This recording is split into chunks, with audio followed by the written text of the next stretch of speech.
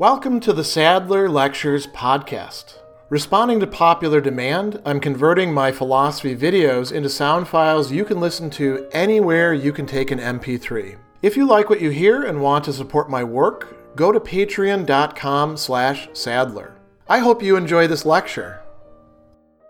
One of the great sources of anxiety for many adults, even those who are in a situation of relative affluence, and it's also a worry for many children who are, concerned with these sorts of things in terms of their situation and their parents, is this question, what am I going to do? How am I going to get by? How will I put food on the table? How will I keep a roof over our head? And many people are in situations where this, does seem to them to be something that they ought to be worried about. In part because they are, in fact, in a situation of what we call insecurity. The question that Epictetus wants us to grapple with, and he's going to give us a very good discussion of this in chapter 26 of book 3, is whether this insecurity ought to be a source of anxiety, agonia, there's a whole video on that, by the way, if you want, or fear for us, or whether we should approach these matters with a kind of confidence. And he's not going to just say, hey, buck up, don't worry about it, keep it out of your mind. He's doing something very helpful for us in this chapter, which is leading the person who is concerned with these things through a reasoning process so that they can reflect and see that these fears are actually irrational, that they don't have to be so concerned about the possibility of starvation or poverty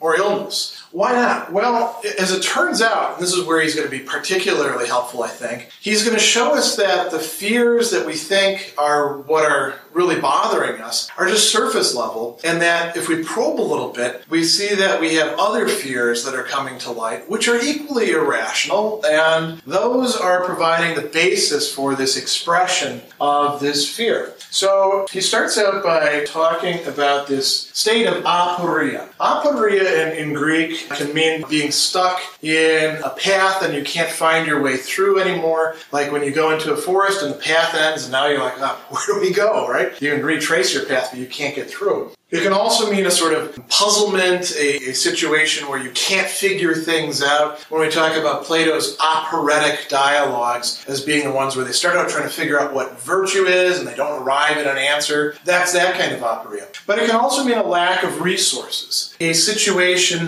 where one doesn't have what one needs. And it's also connected with this notion of endeia in Greek, another way of translating that to be stuck in want or need or necessity. But they're all circling around this issue of how am I going to get by? And so Epictetus says, think about other people's cases. Think about a runaway slave. When they leave their masters, don't they steal a little bit to last them for the first few days, then afterwards drift along land and sea, contriving one scheme after another to keep themselves fed? And what runaway slave ever died of hunger? But you're not in that situation. You actually have resources. You have an income. You have property. You have this and that. And you're worried about starving. These people don't starve. He talks about beggars as well, and he says, you see a lot of old beggars, don't you? How do they live to such an old age if they're, constantly exposed to the kinds of dangers that you're imagining to be the case? And he says, you tremble and lie awake at night for fear the necessities of life will fail you. He says, wretch, are you so blind and do you fail to see the road to which the lack of necessities of life leads? And where is it? Well, that's death.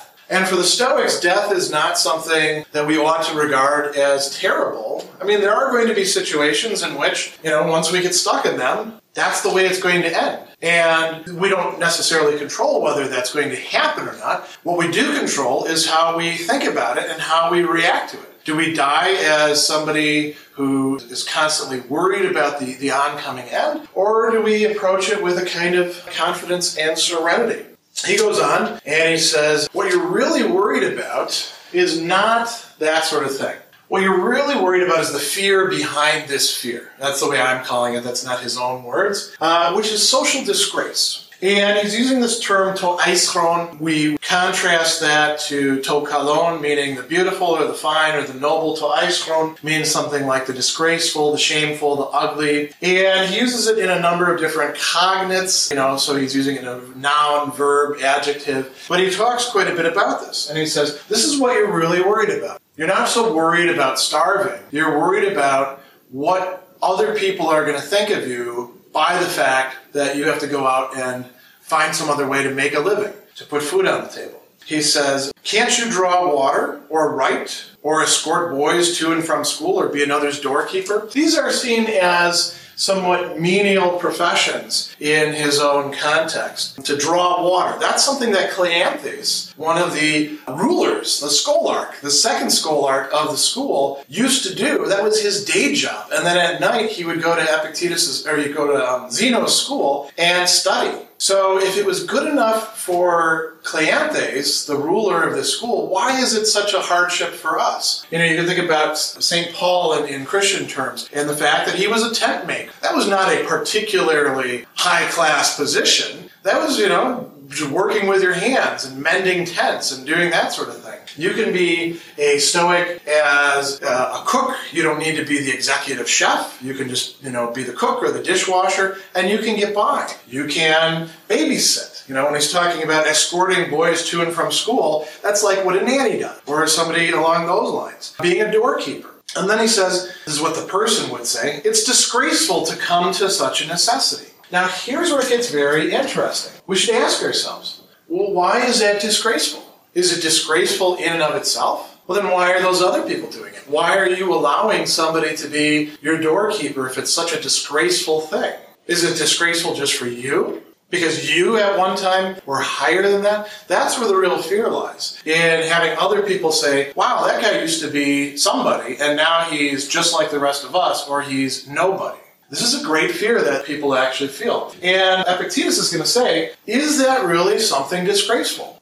To start delivering pizzas, or to start babysitting, or to have to cold call clients, or any of these sorts of things that are part of the fabric of so many other people's lives. Imagine taking a position as a janitor in a cleaning service. Is that so terrible if it brings in an income and allows you to meet the necessities that you have? So he says what we need to do is think about what really is disgraceful. He says, is anything disgraceful to you which is not your own doing, for which you are not responsible, which has befallen you accidentally, like a headache or a fever? Is it disgraceful for you to get sick, to have the flu, to have a cold? No, you call in sick and you say, I'm sick today. The boss doesn't say, oh, shame, shame, how far you have fallen, right? They just give you a sick day. He says, if your parents were poor, or if they were rich but left others as their heirs, and if they gave you no help though they are living, is this disgraceful to you? You might say, well, look, other people are going to look at it and they're going to say, your parents didn't help you, there must be something wrong with you.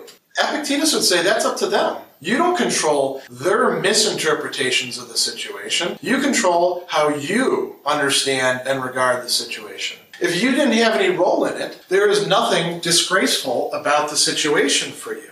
He says, have you never heard that the disgraceful thing is censurable or criticizable, and the censurable is that which deserves censure? And whom do you censure for what is not his own doing, which he didn't produce himself? Well, did you produce this situation? Did you make your father what he is? Or is it in your power to reform him? So Epictetus says, should you wish for what is not given you, or to be ashamed when you fail to get it? Why are you studying philosophy then? The whole point of studying Stoic philosophy is so that we can learn to distinguish what actually is our responsibility, what's in our power, what we have control over, and that whole host of things that, sure, other people care about, and we find ourselves tempted to give a lot of care to, but it isn't our business at all. And so if we can look at things in the proper light, we're going to realize that that fear about, well, what are people going to think, is an irrational fear. And the worry about how am I going to get by really translates in many cases to what are people going to think of me if I have to take that dishwashing job, or if I have to quit school, or if I have to trade in the car for some older car that isn't going to cost so much. All these sorts of things. Another fear that he talks about as behind this is one that some other people face. And